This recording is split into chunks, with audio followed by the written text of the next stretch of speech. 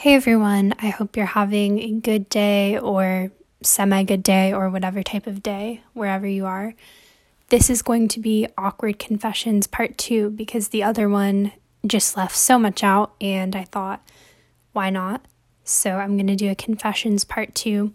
Before I get into this, I wanted to let you guys know that I still have my email. It's going to be in the description of every episode. It's diaryofalonelyteenpod@gmail.com. That's all lowercase letters and no spaces. So if you have any suggestions or just want to say hi, I would appreciate that so much. And you can also send in voice memos at the link below as well through the Anchor app. Anyway, let's go ahead and get into my confessions part 2. And I'm probably going to go through these kind of quick. I bite my nails until they bleed. When I go for walks, I will think way too much about everything, and I think about a lot of things that I can never change or that will never change, and stuff that happened years ago. Recently, I realized that I can't try to change people or morph them into who I want them to be, and that sometimes, most of the time, all you can do is just love them as they are or not at all, and I still struggle with that idea. I'm so freaking confused just about everything. I will make videos of myself singing and I'll think it sounds good the first time and then I watch it 10 times and I hate myself and I delete it. I think I get a kick out of the idea of unattainable love and that tragic love trope of loving someone from afar but knowing it could never be. I feel like it makes for good writing. And sometimes when I'm living it, at least I think, oh, that's good writing.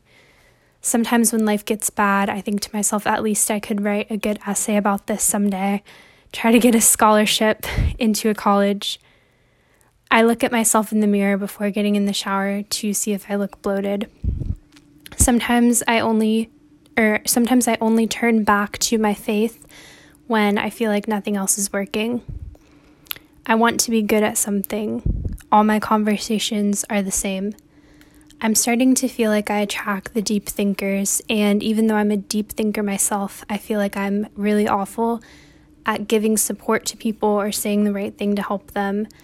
And me being around a deep thinker usually automatically means that, you're stuck in my head, and I won't be able to get them out of my head for years, and I could be stuck like that, and it's so scary because I want to move on too and not have stuff stuck in my head. I heard that guys think it's hot if a girl wears a hair tie on her wrist, and it's not like I now wear them every single day, but I definitely remember that and take that fact into consideration more now. Like I'm about to leave the house and I'm like, oh, maybe just grab a hair tie. You never know. I sometimes hope that people will regret overlooking me and I want to show them that they made a mistake. But that's kind of me being a victim and making them into a villain that they probably never were. Acting like they were so awful to overlook me. I'm scared of talking on the phone. I've spent way too much time crying over having eyebrows that look bushy or that I feel like I can't maintain. And then I get mad at society for making me feel that way, and then I get mad at myself for caring about the opinions of society. I used to think and say that my biggest fear would be probably like dying alone or having no one remember me or just being left utterly alone with no one, just loneliness in general. Now I feel like it's more to do with getting attached to everyone in a painful way and being expected to always say and know the right things to support them, but you can't, and you can't find the words. And, just because I spend a lot of time being lonely, just being so attached to everyone in really bad ways. Most of the time, I think I know better, but make the mistake anyway. Like I can pinpoint from the beginning that I knew this action or choice was a mistake, but I just kept going for it for some reason. I'm a bad friend. I feel pathetic, so I try to make that my thing, and I keep being pathetic and refusing to evolve and just always hoping that someone will be there to save me. And people can't always save you. I resent my parents and grandparents sometimes. I love love and seeing people in love. My style used to be kind of completely based on what was popular at the time, and now I feel like I just sort of have no style, and it's like sometimes I don't know what I like anymore because I spent so much time just wearing what other people wore. And it's like I have a hard time sometimes knowing what I would even enjoy wearing if it was just up to me. Most of the time when I'm blaming someone else for being the bad guy, it's my fault, or it's like partially my fault. And it's bad because I'll either blame them for being the bad guy and then all the blame goes to them and I'm completely deflecting. But if I even give a bit of blame to myself, I start spiraling that I'm a terrible, awful, shit person. And that's not really the full truth either. I've really messed up a lot of good things.